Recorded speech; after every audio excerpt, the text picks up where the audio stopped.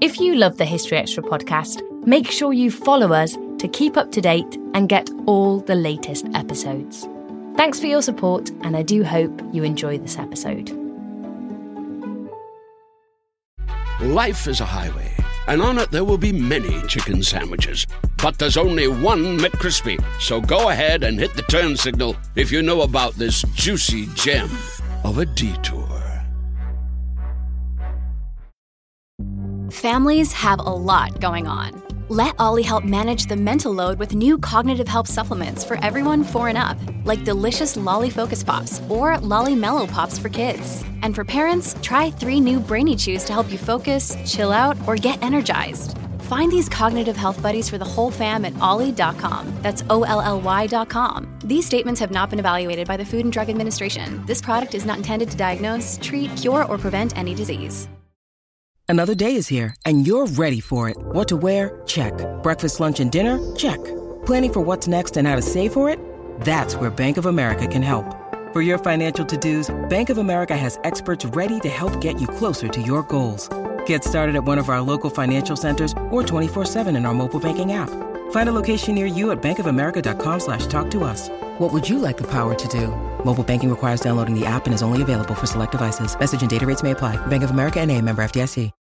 When you need mealtime inspiration, it's worth shopping Kroger, where you'll find over 30,000 mouth-watering choices that excite your inner foodie. And no matter what tasty choice you make, you'll enjoy our everyday low prices, plus extra ways to save, like digital coupons worth over $600 each week. You can also save up to $1 off per gallon at the pump with fuel points. More savings and more inspiring flavors make shopping Kroger worth it every time. Kroger, fresh for everyone. Fuel restrictions apply.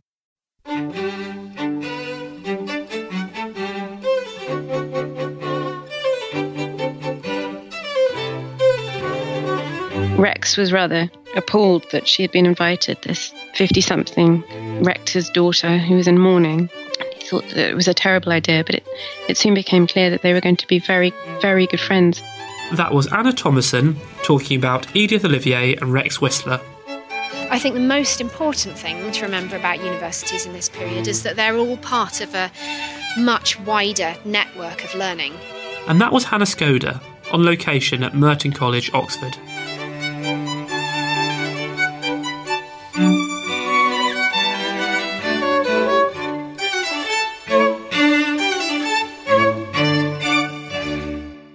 You're listening to the History Extra podcast from BBC History Magazine.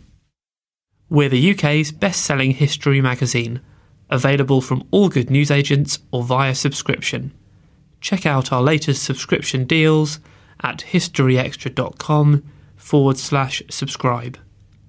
The magazine is also now available on many digital devices, including the iPad, iPhone, Kindle, Kindle Fire, Google Play, Kobo and Zinio. Look out for us in your App Store or newsstand, or find out more at historyextra.com/digital. Welcome to our 4th podcast of April 2015. I'm Rob Attar, the editor of BBC History Magazine. The intimate friendship between the artist Rex Whistler and the writer Edith Olivier, that developed in the 1920s and 30s, might at first glance appear to have been an unlikely one. Edith was in her 50s and grieving the death of her sister, while Rex was in his 20s and at the very start of his career. However, as Anna Thomason explores in her new book, A Curious Friendship, it was a relationship that was to grow and attract a staggering number of famous faces to a social circle that included Siegfried Sassoon, Cecil Beaton and Stephen Tennant. Our reviews editor, Matt Elton, spoke to Anna to find out more, and he began by asking her what inspired her to write the book. Some years ago, I went to Plasnewydd on the Isle of Anglesey, North Wales, and I came across Rex Whistler. His extraordinary mural is in the dining room there, and there's a small museum dedicated to his work. He was in a relationship with the daughter of the Marquis of Anglesey, whose house it was for some time, and it was one of his favourite places. Anyway, so I came across him and thought what an extraordinary character he was. He was so unlike my idea of a 1920s, 1930s artist. Is so romantic, clearly inspired by the 18th century, and I was really intrigued. He just seemed so unusual, and a terribly romantic figure. Of course, his life was overshadowed by his death during the war as well. So I was fascinated. Then later on, when I started, I began the idea of writing a book. I recalled Rex and thought what an extraordinary life he would be. He would be to write about, and so that's really where it began. But you've chosen to write a specific part of his life, haven't you?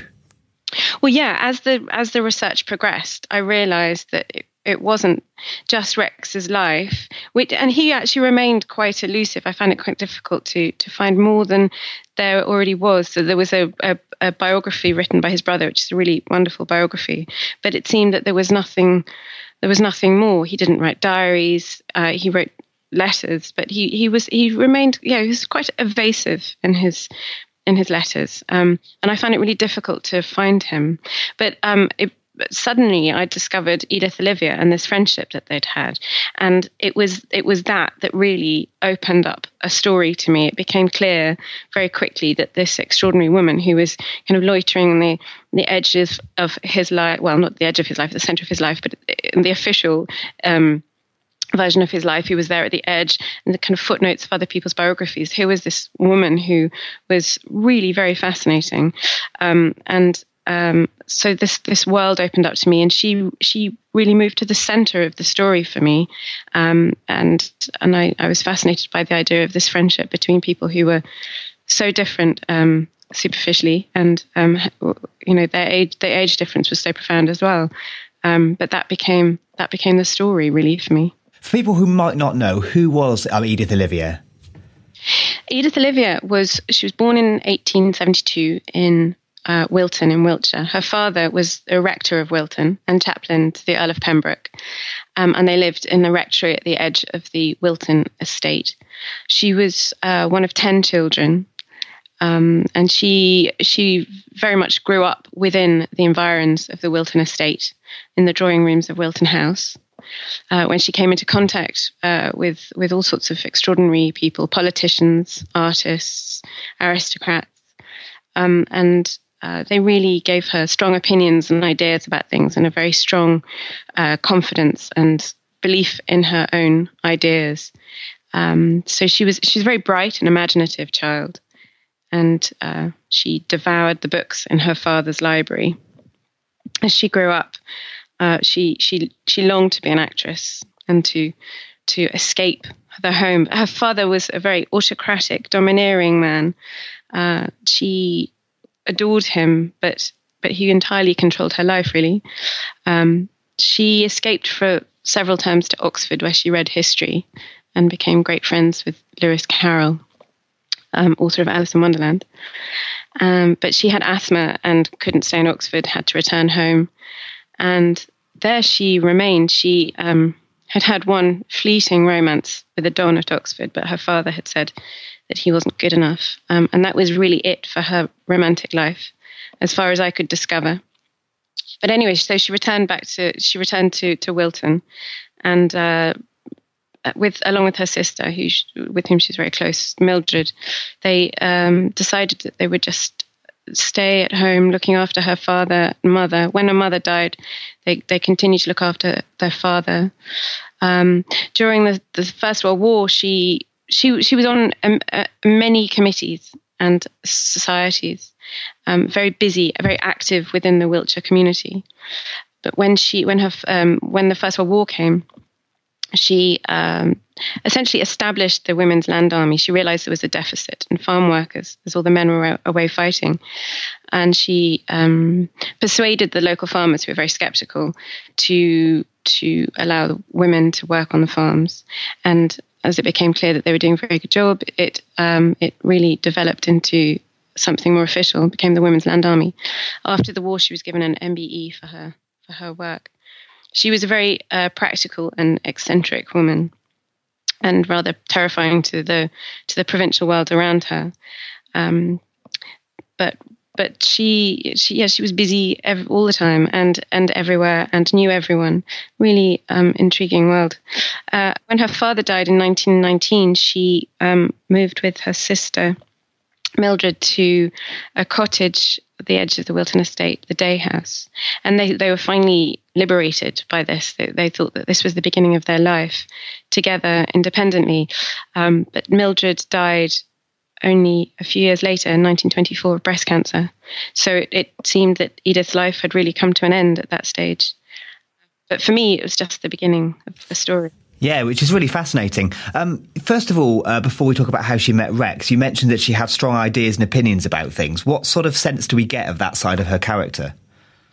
She read at least 3 books a week. She was always reading contemporary writing as well. So she was very attuned to contemporary thought and ideas, some of which she liked more than others. She thought Freud was ridiculous and terrifying and rejected him entirely.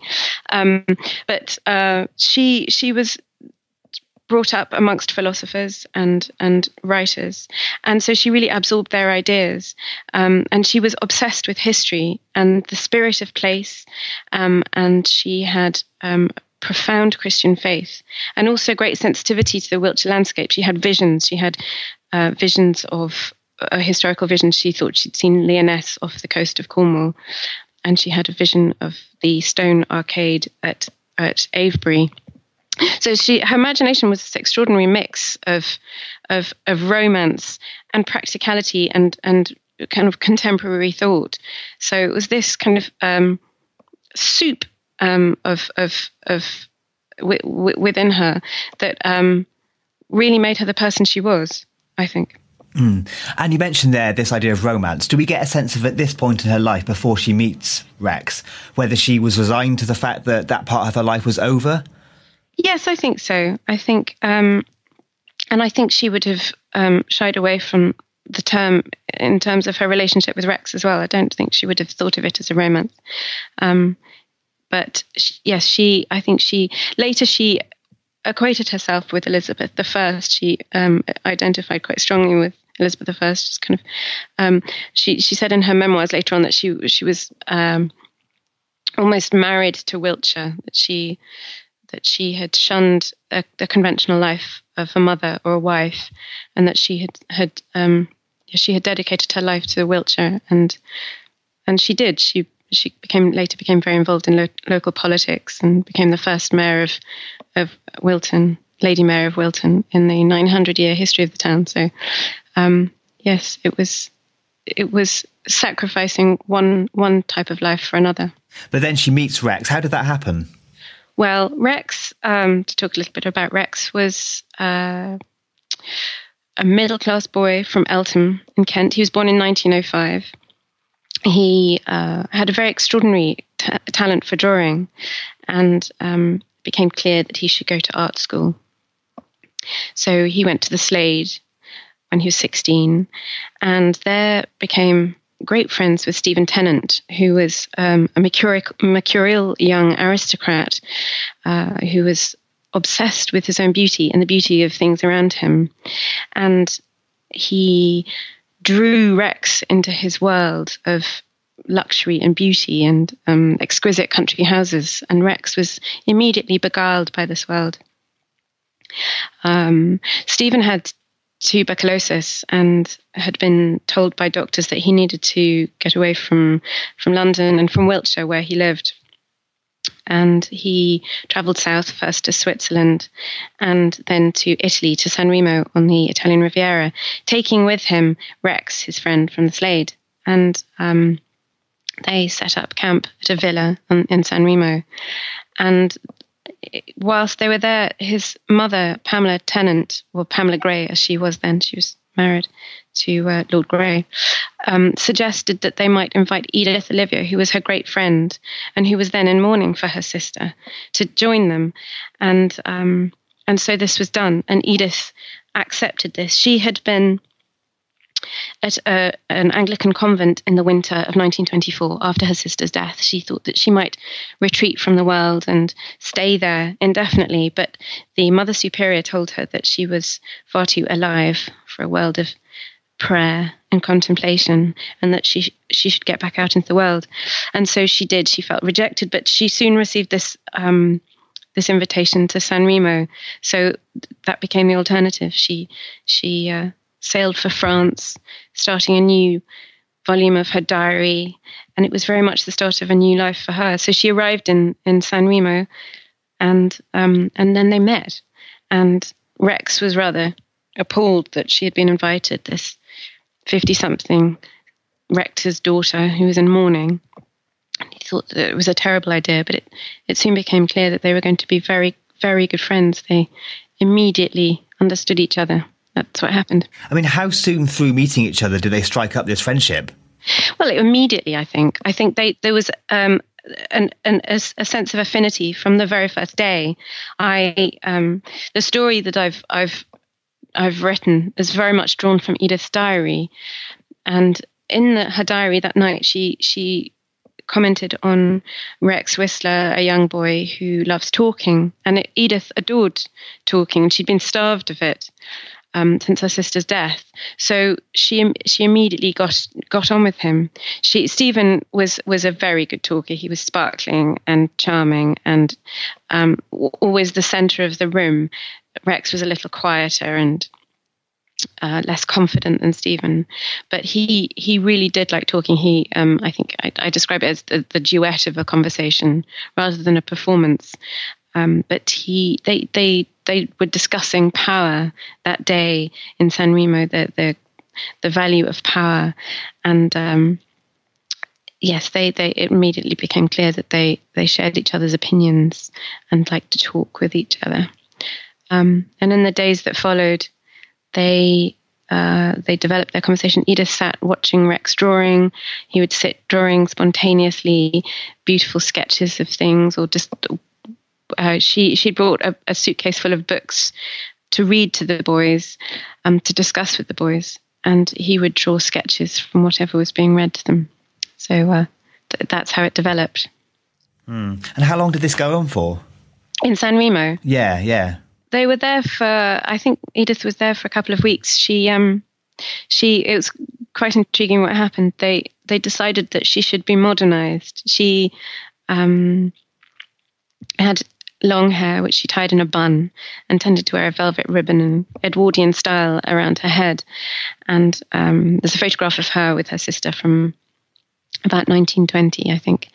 And they look like Edwardian misses with long hobble skirts and blouses and belts. And the boys obviously thought that this wouldn't do for somebody who was so bright and youthful in spirit. And so she was persuaded to have her hair cut into a bingle, which was a very fashionable variation on the shingle, a very cropped haircut with a waved hair at the side. And she wrote in her diary that she'd been persuaded to do it, and that she's absurdly old to have it done, but that she'd done it, and she was thrilled by how she looked. And they took her off to Nice and Monaco to buy lipstick and shorter skirts. So there was an immediate transformation, and it brought her alive and transformed her. So what happened next?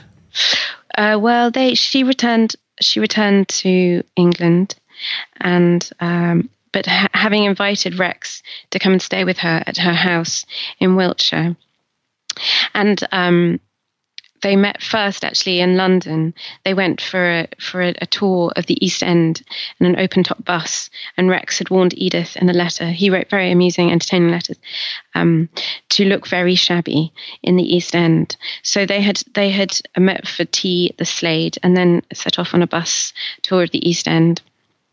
And it was the first time that they'd spent any time alone together. So that was the beginning of this kind of intimate, romantic friendship of a shared imagination, and it became a feature of their friendship to very, very much at the heart of their friendship, to go exploring, sightseeing, finding places together. being excited and inspired by the spirit of the places that they went to visit. But then Rex came to visit Edith at the Day House, and that was really a very important shift in the relationship. The Day House became the centre of Rex's life as it was for Edith. So the Day House was Edith's house within the estate, the Wilton estate. It was hidden behind a high stone wall and surrounded by trees, the woods that had inspired Sydney's Arcadia many centuries before. And it was a beautiful cottage with rivers flowing past. It was really very Arcadian. And it was... Edith had created a retreat for herself, and Rex arrived and was immediately inspired by this house tucked away, and then went to visit Wilton House, which is just along the river, and it very much opened up a new world for him, a world of the 18th century of aristocratic grandeur, with its extraordinary collection of paintings and sculptures. And it was at a time, his imagination was full of fairy tales at that time. He was thrilled by the fairy tale illustrators, and it marked a great shift in his imagination. And it really became the source of the rest of his art, of his inspiration for the rest of his life. But Edith's house, the heart of Edith's house was really the long room, which was an old army hut, which is attached to the side of the house. And that was her drawing room, and very much the heart of her life. And it was there that their friendship really developed. Edith lay on a chaise longue, and Rex would sit on a chair at her feet, and they would talk. She was surrounded by books and paintings, slowly collecting his paintings, and books dedicated to her by her writers that she knew. And as her friendship with Rex developed, and she became friends with a whole circle of other artistic people, they were drawn to the long rooms. Later, Cecil Beaton would lie on the floor looking at pictures to select for his first book. William Walton came to stay with her, the composer William Walton, and a piano was placed in the corner of the room. He stayed for months while he worked on his first symphony. So yes, it became the heart of this world, this circle that slowly developed around her. So she became the centre of this kind of social circle that had some amazing characters in. Are there any that you haven't touched upon that you think particularly stand out from all these figures? Well, for me, it's really three, four. Cecil Beaton, whom she met in 1927. She became very close with Cecil Beaton.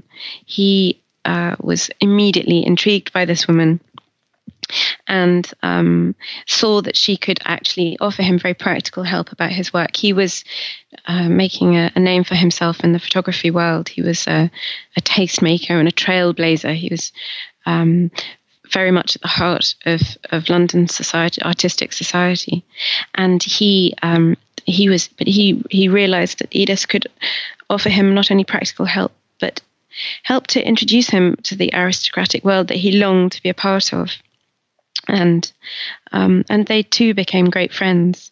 He took photographs of everyone and everything, and so a great source of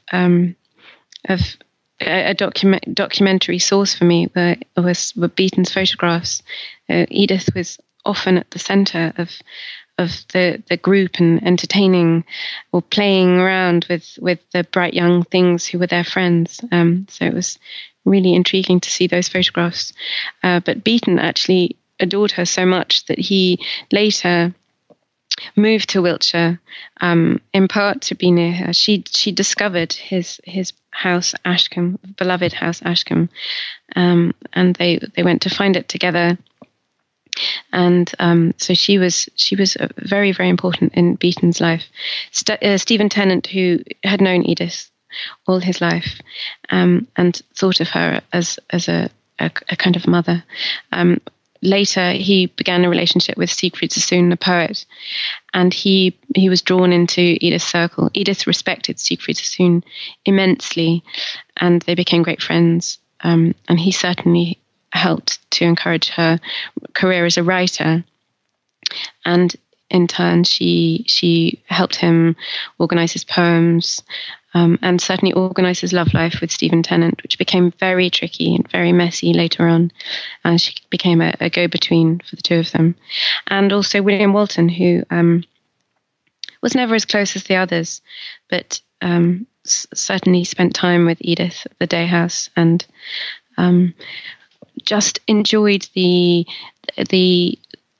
fact that the Day House was a retreat, was somewhere he could just stay and work without being interrupted, and with Edith very, very wise and sympathetic, and encouraging in the long room. So those were the three key characters for me. But there's a whole host of characters who come and go in the story. Ottoline Murrell, the Mitford sisters, the Youngman sisters. Edith knew everyone, and she, as her friendships with these young men developed, she in turn became friends with their friends, and she was accepted as one of them, even though she was so much older than them. What can this personal and I suppose social story tell us about the wider history and society of the 1920s and 30s, do you think? Well, the story really begins after the First World War, and it was a very extreme time, financially, politically, and socially. Edith and Rex were relatively wealthy, comfortable, so they were shielded from the extreme poverty of the Depression. Neither of them suffered, and Rex, during the general strike, carried on working. He was at work on his first commission at the Tate, so it passed him by. But certainly, for example, they always needed money. Rex was a polymath. He could turn his hand to everything, and it was really his downfall because he could always do an illustration or decorate a room or do sets for a play, and he was always called upon to do this. But it really meant that he was always in work and never struggling for money. Edith also, once she'd begun writing, she realized that this was a way of making money. She never made very much money. She was always, although it's relative, she was always struggling for money. So there was that. But beyond that, socially, it was a time of great change, sense particularly within their society that in the wake of the First World War there was liberation, sexually, socially, in terms of gender difference, and they also have a feeling of carpe diem, of really just getting on with things. Women became increasingly independent in society, and certainly Edith, who had lived all her life at home with her father, was a product of that. And it's also, I think, it was that shift in society that allowed a friendship such as theirs to happen, really. There's also a great increasing feeling of social mobility. Rex was very, very middle class, but he was one of, I think, an increasing group of middle class meritocrats, artists, writers, etc., who were able to move in society despite coming from middle class backgrounds. And otherwise, something that interested me greatly was the increasing lure and influence of America after the First World War. Edith was terrified of the influence of America, and she thought it was a very bad thing. But Rex and Stephen were really drawn to it, and Rex later went and worked in New York for a while. So that was something that appeared over the years. Edith was also increasingly involved in politics. She became a councillor, and then, as I said, mayor of Wilton. And I think there wasn't yet, as women were given the vote and more of a voice in politics, and also just in society in general, there was more recognition for women. What really interested me was that the rise of fascism seemed to play quite a small part in Edith's diary. I really took Edith's diary as my cue for the story. And there are glimpses of it, little mentions of Hitler and of things happening. But it really comes, the war, when it starts to become clear that something's going to happen, really comes upon me, or comes upon the reader of the diaries quite suddenly. And so, I think she was in quite a bubble in Wiltshire, in her little world, shielded from what was happening abroad. And then obviously that bubble burst with the outbreak of the Second World War. And then Edith was then mayor. She suddenly set to work, and she was incredibly busy throughout the war. She was in charge of committees and air raid shelters and St. John's ambulance and dealing with refugees. So she was continually busy, and her diary really kind of oscillates between all the world at war and her little world, and how disrupted it was. And Rex, who had spent most of the 30s working for aristocrats in country houses on commissions, really saw the war as a liberation. By then, he'd grown tired of that world, and his love life was a mess. And he saw the war as a way to escape all that. And he became a very unlikely soldier. A lot of friends thought that his decision to sign up was a ridiculous one. He joined the Welsh Guards, but he actually became a very effective officer, and he was very loved by his men. And he began to paint from life. He'd struggled all his life to paint directly from what he had in front of him.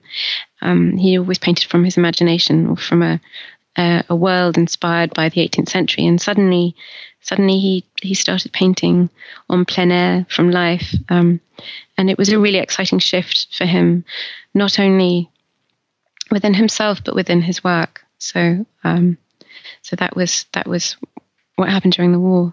If you could somehow travel back in time and ask someone involved in this whole story a question, what would that question be, do you think? I would want to ask Rex what he planned to do after the war. As I said, it was a watershed for him. But he died in 1944. So what happened next would never happened. But I would be intrigued to know what he planned to do, whether he planned to marry, whether he was going to go back to the artistic world that he had belonged to before, or whether he wanted to break out and do something different. So it's really a what if. I'd speculate about what he would have done next. I have a feeling that he would have gone into film, as Cecil Beaton did later on, and I think he'd have been very successful. But I'm intrigued about what might have been, and what he wanted to do. And finally, what new impression of these characters and the world that they inhabited would you like readers to leave the book with? So the subtitle that I chose for the book, A Blue Stocking and a Bright Young Thing, reflects for me, I think, how they might initially be perceived, and how I initially perceived Rex and Edith. And if readers were to come away with anything, it would be how much more they both were, how unsatisfying both those titles are, and how intriguing and unusual the two characters were, and the great profundity of their friendship in spite of their age difference. I think it's really, for me, an extraordinary friendship, and that I found that at its heart the most interesting thing. That was Anna Thomasson. A Curious Friendship, the story of a blue stocking and a bright young thing, is out now, published by Macmillan in the UK and the US. And now it's time for a short advertisement break. Visit the British Library this year to discover the history and challenge the myth of one of the world's most famous documents. 5 stars, rich and authoritative, says the Daily Telegraph. A mighty emotional punch, The Guardian. The largest exhibition ever staged about Magna Carta includes 2 of the 4 original 1215 Magna Carta documents, Jefferson's handwritten copy of the Declaration of Independence, and one of the original copies of the US Bill of Rights, both on display in the UK for the first time. Together with stunning manuscripts, paintings, statues, and royal relics. Explore centuries of dramatic history at Magna Carta, Law, Liberty, Legacy. A once-in-a-lifetime exhibition. At the British Library until the 1st of September. Book now at bl.uk. This episode is brought to you by Indeed. We're driven by the search for better, but when it comes to hiring, the best way to search for a candidate isn't to search at all. Don't search, match with Indeed. Use Indeed for scheduling, screening, and messaging so you can connect with candidates faster. And listeners of this show will get a $75 sponsored job credit to get your jobs more visibility at Indeed.com/HistoryExtra. Just go to Indeed.com/HistoryExtra right now and support our show by saying you heard about Indeed on this podcast. Terms and conditions apply. Need to hire? You need Indeed. We don't always realise just how much our negative thoughts and experiences stick with us and weigh us down. You may find your brain constantly running through a highlight reel of bad moments. That comment your friend made last week that hurt your feelings. That frustrating thing your mum does. Or that silly thing you said in a meeting. Maybe it's time to get it all off your chest. Whether it's a tiny annoyance or something much bigger. Talking about it can give you some relief and lead you to a potential solution. That's where therapy comes in. It's a safe space to share whatever's weighing you down and learn to process it so your internal highlight reel can focus on the good stuff. And BetterHelp offers affordable online therapy on a schedule that works for you. Connect with a licensed therapist by text, phone, or video call. Start the process in minutes and switch therapists anytime. Let it out with BetterHelp. Visit betterhelp.com/historyextra today to get 10% off your first month. That's BetterHelp, HELP.com/historyextra. Life is a highway, and on it there will be many chicken sandwiches. But there's only one McCrispy. So go ahead and hit the turn signal if you know about this juicy gem of a detour. It's now time for the latest history news with our website editor, Emma McFarlane. A green figure that bears an uncanny resemblance to Yoda from Star Wars has been uncovered in a medieval manuscript dating from the 14th century. British Library curator Julian Harrison spotted the likeness to the character in the medieval manuscript known as the Smithfield Decretals, the Telegraph reports. The French manuscripts, which depict the biblical story of Samson and Harrison, show a crouching green figure with large pointed ears and spiky hands, similar to the appearance of Yoda in George Lucas's films. The British Library curator says it is not clear who the green figure represents. In other news, it has been claimed that the tallest stone at Stonehenge points towards the sunrise on the midwinter solstice.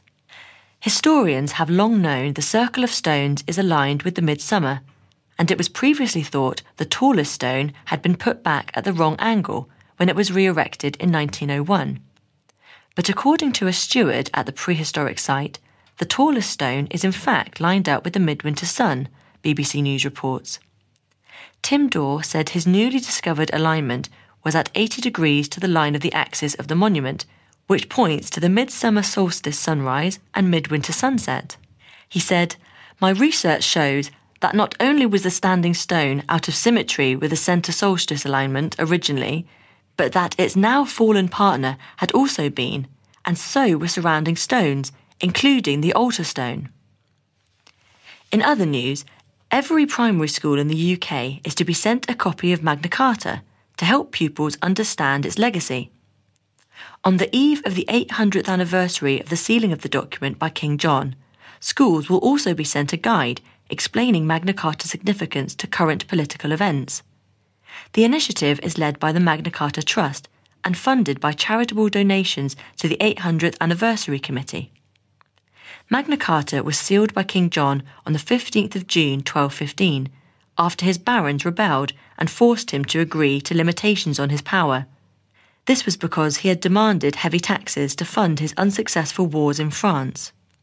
The 13th century document enshrined the rights, privileges and liberties of the clergy and the nobles, and placed limits on the power of the crown. Most of the 63 clauses deal with the administration of justice and the detail of feudal rights and customs. Thanks for that, Emma. Now today sees the publication of the latest issue of BBC History magazine. Inside our May edition, you'll find articles on the English Civil War, the sinking of the Lusitania, and the history of slave ownership. You can get hold of our May edition in all good newsagents and digitally. And in each issue of the magazine, we have an article called History Explorer, where a journalist and a historian pay a visit to a historical location together. This month, we sent freelance writer Dan Cozzins to visit Merton College in Oxford, in the company of Professor Hannah Skoda, to discuss the rise of medieval universities. And here's what happened when they got there. I'm here in the front quad at Merton College, Oxford, with Hannah Skoda, Research Fellow in Medieval History at the University of Oxford. We're here to talk about England's medieval universities, first established in the 12th and 13th centuries. So Hannah, can you describe the surroundings here and tell me a little bit about what makes Merton College such an appropriate place to talk about the medieval universities? So Merton is really the first college to be founded at Oxford, so it dates from 1264, and they've just celebrated their 750th anniversary. We're standing in the front quad, which is really the oldest part of the college and dates back to the 13th century. In front of us, we're looking at what was the old warden's lodgings. So that was one of the very first bits of the college to be built, and again dates back to the 13th century. To our left, we can see the chapel, which again dates to that early period. Behind us, we've got the hall, also 13th century, so sort of area of communal activity for the students. We've also got bits of the 15th century college here as well. So there you've got the gatehouse, which followed on from a licence to crenellate granted by the king in 1418 and was built in the later 15th century. And then behind us, over there, we have the Fitzjames Arch, which was designed in 1497 with really kind of wonderful sculptures of the zodiac right above one's head. So I think what's really exciting here is the sense of sort of continuity of purpose, that here we're in a space which has been used for essentially the same kinds of activities for over 750 years now, which is pretty exciting. Absolutely, absolutely. And it's a really beautiful setting with a lot of honey-coloured stone, if you like. For those of us who haven't been in these places before, it's kind of astonishing how beautiful they are. It must be a great place to be educated. So in the early Middle Ages, before any universities had been established, either here or in Europe, I mean, where could people go to get what we now call higher education or any education? So essentially, education is run by the church in the Middle Ages. And in fact, even universities are essentially a kind of ecclesiastical institution, at least in the early days. So people are essentially trained in monasteries, and when we find people engaged in higher learning, it's within a monastic setting. Increasingly, by the 13th century, we're seeing cathedral schools, even endowed grammar schools. But it's very much something which happens under the aegis of the church, really. If one thinks about the sort of education which isn't necessarily theological but more sort of practical types of education, one might want to think about apprenticeships, which are quite important in the Middle Ages as well. Or if one wants to think about sons of aristocrats who needed training in the arts of war, the arts of government and so on, they're certainly not involved in a monastic setting at all. They're going to be trained largely within a sort of familial setting and trained on the job. So we've a variety of sort of educational spheres, really. Yeah, so it wasn't as if there was a vacuum of education and then the universities came along. It was just done in different ways. Yeah. I see. Okay. So when then did the first universities come about? When were they first established in England and Scotland? And who or what was the driving force behind their creation? Okay, so it's really difficult to pinpoint date for the establishment of the University of Oxford. We know that there were scholars here, even from the late 11th century, actually, but certainly over the course of the 12th century in increasing numbers. And I suppose there's sort of a cumulative sense here that the more you have intellectuals and scholars studying in a particular place, the more other intellectuals sort of want to come here, and it gains a reputation. So in a sense, it seems to have grown organically in that way. In 1167, Henry II banned English scholars from travelling abroad to study. Not sure how effective the ban was, but that clearly gives a sort of particular impetus to the scholarly community at Oxford and ensures that people are staying here. In 1209, there's a big conflict between Town and Gown in Oxford, and this leads to an exodus of some of the students from Oxford who go to Cambridge and found essentially another university in Cambridge. The Scottish universities are rather later, so St Andrews, 1412, Glasgow, 1451, Aberdeen, 1494, and they are founded largely by bishops, really, and for slightly different reasons, which are looking a little bit more political by this stage. In the 12th century, what seems to be driving learning is the expansion of theological scholarship and the increasing sophistication of that kind of learning, an increasing interest in Arab scholarship as well, an increasing need for Roman and canon law, owing to sort of expanding administrative needs of church and what we might call state at this period, and also a huge interest in Aristotelian logic as well. So there are sort of intellectual impetuses behind the foundation of these early institutions. I see. And what explains, if anything, the lag between Oxford and Cambridge being established and St Andrews being established?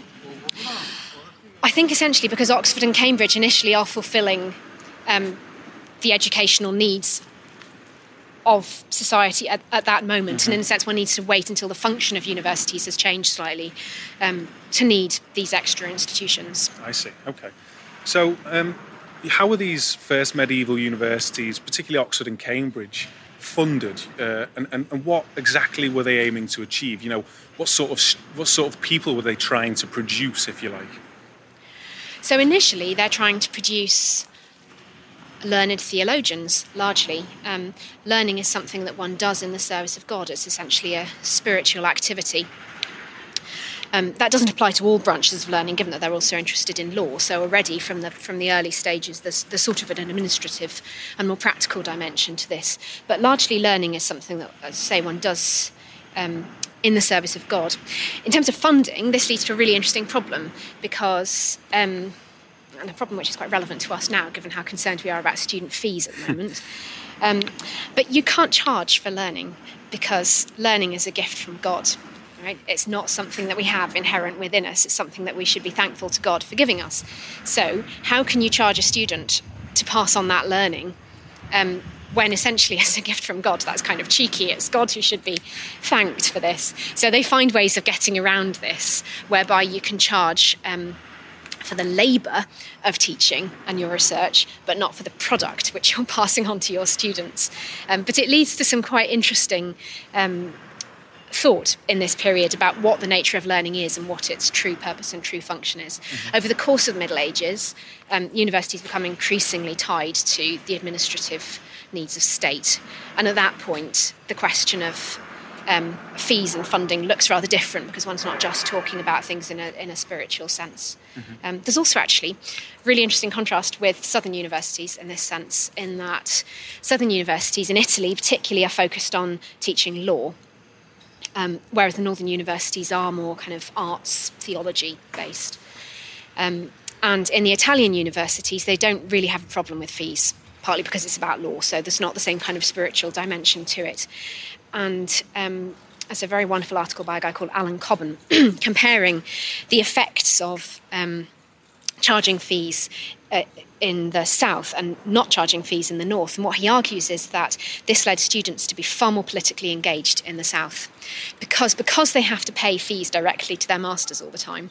If they're, fed up or angry or want to make some kind of protest or some sort of political statement, all they have to do is refuse to pay. And the university kind of grinds to a halt. In the north, students don't have this possibility. They're in a much weaker position, so we don't see students engaging politically in the same ways. Interesting. So, forgive me, but we say that people weren't paying fees. So was the money coming from the church and the state, or one or the other? So largely these are endowed institutions. Merton's a great example. So it's endowed by Walter de Merton, its founder, in 1264. And they're largely endowed with lands from which they can then draw an income. I see. Individual masters might hold benefices in the countryside, so where they will be priest of a particular parish, but not actually there to do the job. So they'll get someone else to do it in their place, but they get to draw the income of it, which enables them to carry out their duties. I see. So with all that in mind, then, what was the status of universities in medieval society? How were they viewed and what influence did they have, and how did that change over the centuries as they grew? So universities are extremely high status, basically. They're extremely prestigious institutions. It's in the interests of the monarchy to do everything they can to protect and preserve universities, because in some way it kind of reflects the glory of the wider political community. So there's a real sense that one wants to do everything one can as a medieval ruler to protect and nourish universities. The status shifts slightly, I think, over the course of the period, in that by the 15th century, universities are more closely connected with training people in the needs of state, which is partly just connected with the rise of the political classes and rise of administrative mechanisms generally, so that people need more sophisticated training in order to serve state effectively. And in that context, Oxford particularly comes out with all kinds of statements about just how important it is to the needs of state. So we've got a whole series of letters from the university to the king saying, we really, really matter. We really matter to you and what you're trying to do, so you must give us lots of money, basically. So there's one from 1430 to the Duke of Bedford, who at that point is regent, where the university writes, "For military power, unless channeled by wisdom and learning, is easily misdirected." So there's a sense that, you can't properly govern a kingdom unless you've got powerful universities there to sort of help and guide you. The Foundation of All Souls, which is 1438, founded by Archbishop Chichely, Archbishop of Canterbury, is founded explicitly in the statutes to provide, quote, unarmed soldiery. So these students and scholars at the university will be like a kind of military force for the kingdom, but using their minds rather than their bodies as weapons. Interesting. But again, these places seem to have great big walls around them and gates to get in. So to what extent was there a sense that medieval universities and the colleges were closed communities, set apart from wider society and given special status? Absolutely, and I think the architecture of the college makes precisely that point. The quads, which in many ways kind of embody the nature of the medieval university most famously, they're obviously looking inwards. So you're part of a community where you're all engaged in a common task and you're all sort of, physically looking towards the centre of the quad as well.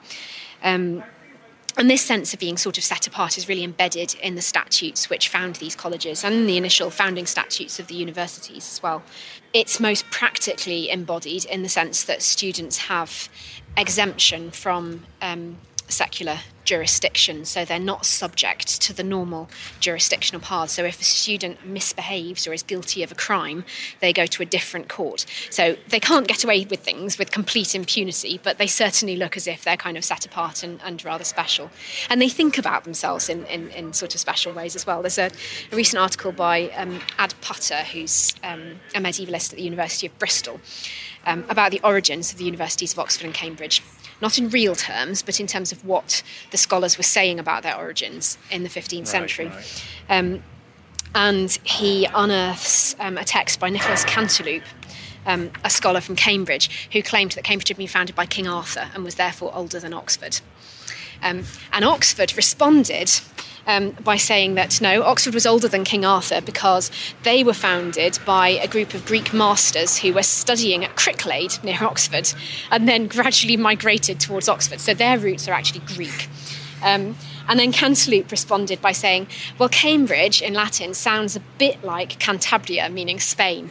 So Cambridge was actually founded by a group of Spanish scholars who predated those guys from Cricklade. And, clearly they're making it up. But at the same time, they're sort of playing with these ideas in quite fanciful ways.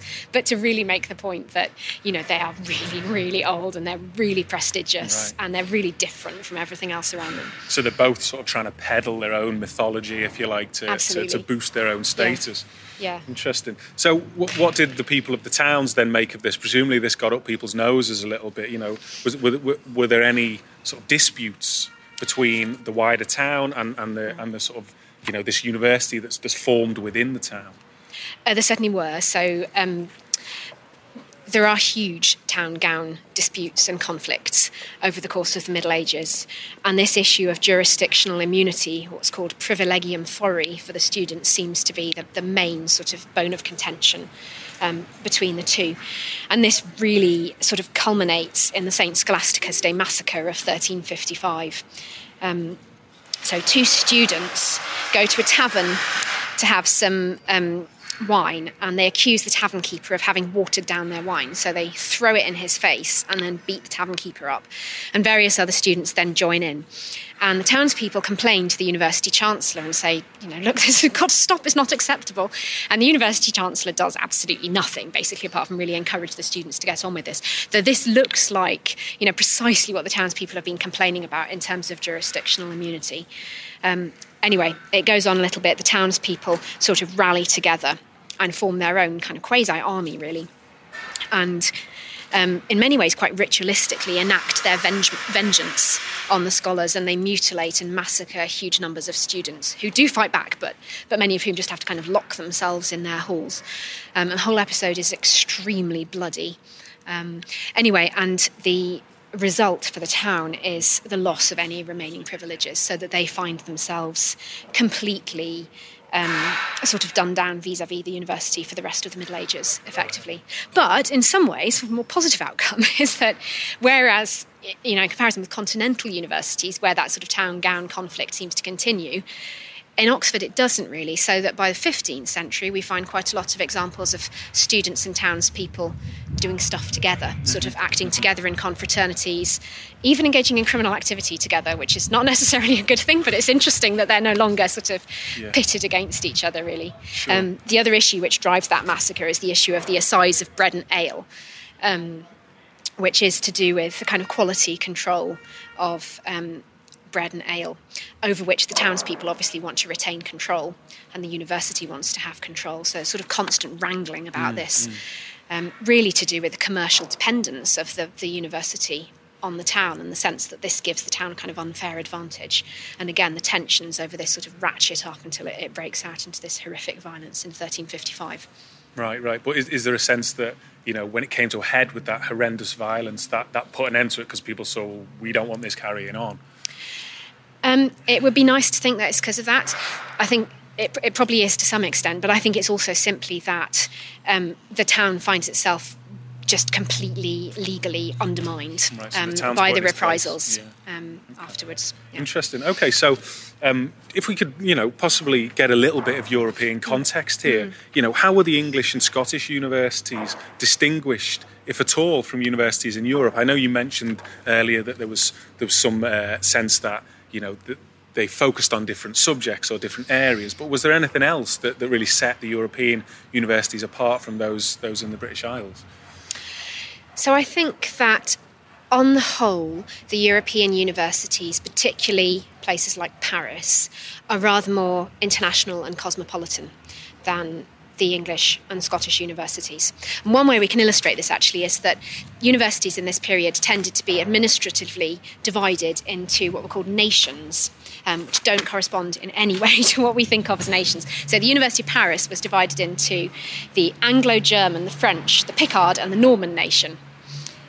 say, doesn't correspond to political boundaries at all, but does give you a sense of the kind of wide geographical provenance of their students.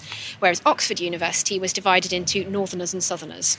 So, again, that also gives you a sense that it is much more insular. Having said that, I think the most important thing to remember about universities in this period is that they're all part of a much wider network of learning. And Oxford and Cambridge are equally as part of that network as our European universities. It's a kind of international culture of research and learning, which plays out in very practical ways and must have been very exciting. So, one finds kind of intellectual tourists, in a sense, scholars who went from university to university to study a little bit in each. And one also finds ideas moving between universities very, very rapidly. So the example to draw on here, since we're in Merton, would be John Wycliffe, who was at Merton in the second half of the 14th century and is a sort of towering theologian of the later Middle Ages, but largely responsible for the Lollard heresy.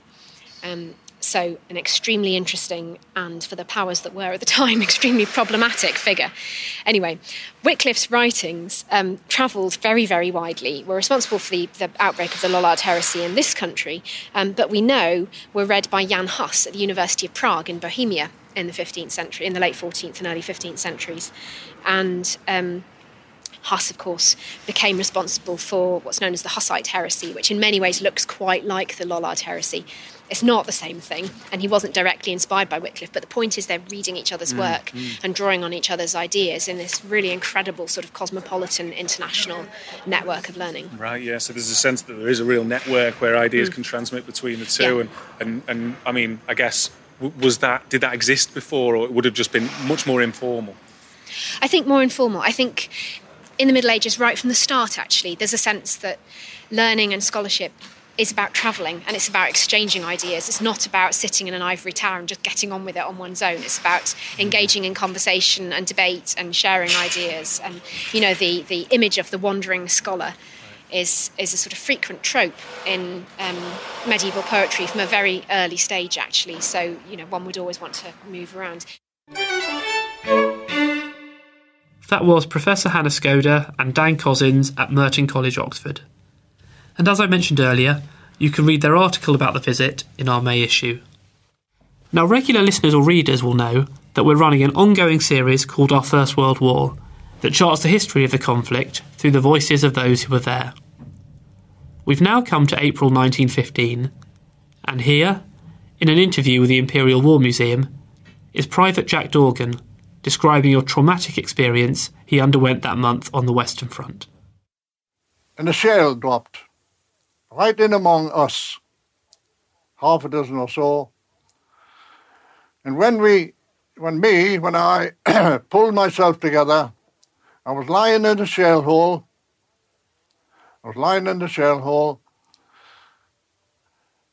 And another soldier was there with me, unwounded, same as I was. I hadn't a wound on me, but the two men were in the shell hole along with us, and they were wounded, heavily wounded. So we shouted for stretcher bearers to come. And then the other chap says to me, "We're not all here, Jack." I says, "No, we are not." So I climbed out of the shell hole, and there was two of our comrades lying just a few yards from the shell hole. They had been blown out by the same shell that we were lying in the shell hole. They were lying, their legs were blown off. All I could see when I climbed up to them was their thigh bones. I can always remember their white thigh bones. The rest of their legs were gone. Private Jackie Oliver was one of them. He never recovered consciousness. He was unconscious for the few minutes after I got there until he died. I shouted back to the fellas behind me. I says, "Tell Reedy Oliver his brother's been wounded." It was Reed Oliver's brother, Jackie Oliver. And Reedy came along, stood looking at his brother. lying there, no legs, and he died a few minutes later. But the other, Private Bob Young, was conscious right to the last. I lay alongside of him. I says, "Can I do anything for you, Bob?" He says, "Straighten my legs, Jack." And he had no legs. I touched the bones, that satisfied him. And then he said, "Get my wife's photograph out of my breast pocket." I took his wife's photograph out, put it in his hands, and he lay there. He couldn't move, couldn't lift a hand, couldn't lift a finger, but he held his wife's photograph on his chest. And that's how Bob Young died. That was Jack Dorgan. You can follow our First World War each month in BBC History magazine. Well, so that's pretty much it for this week, but do join us next time when we'll be talking to one of Britain's best-known historians, Dr. David Starkey, who'll be discussing Magna Carta. Meanwhile, Dan Stone will be describing his new book on the Holocaust. It's an episode you won't want to miss. Thanks for listening to this History Extra podcast, which was produced by Jack Fletcher.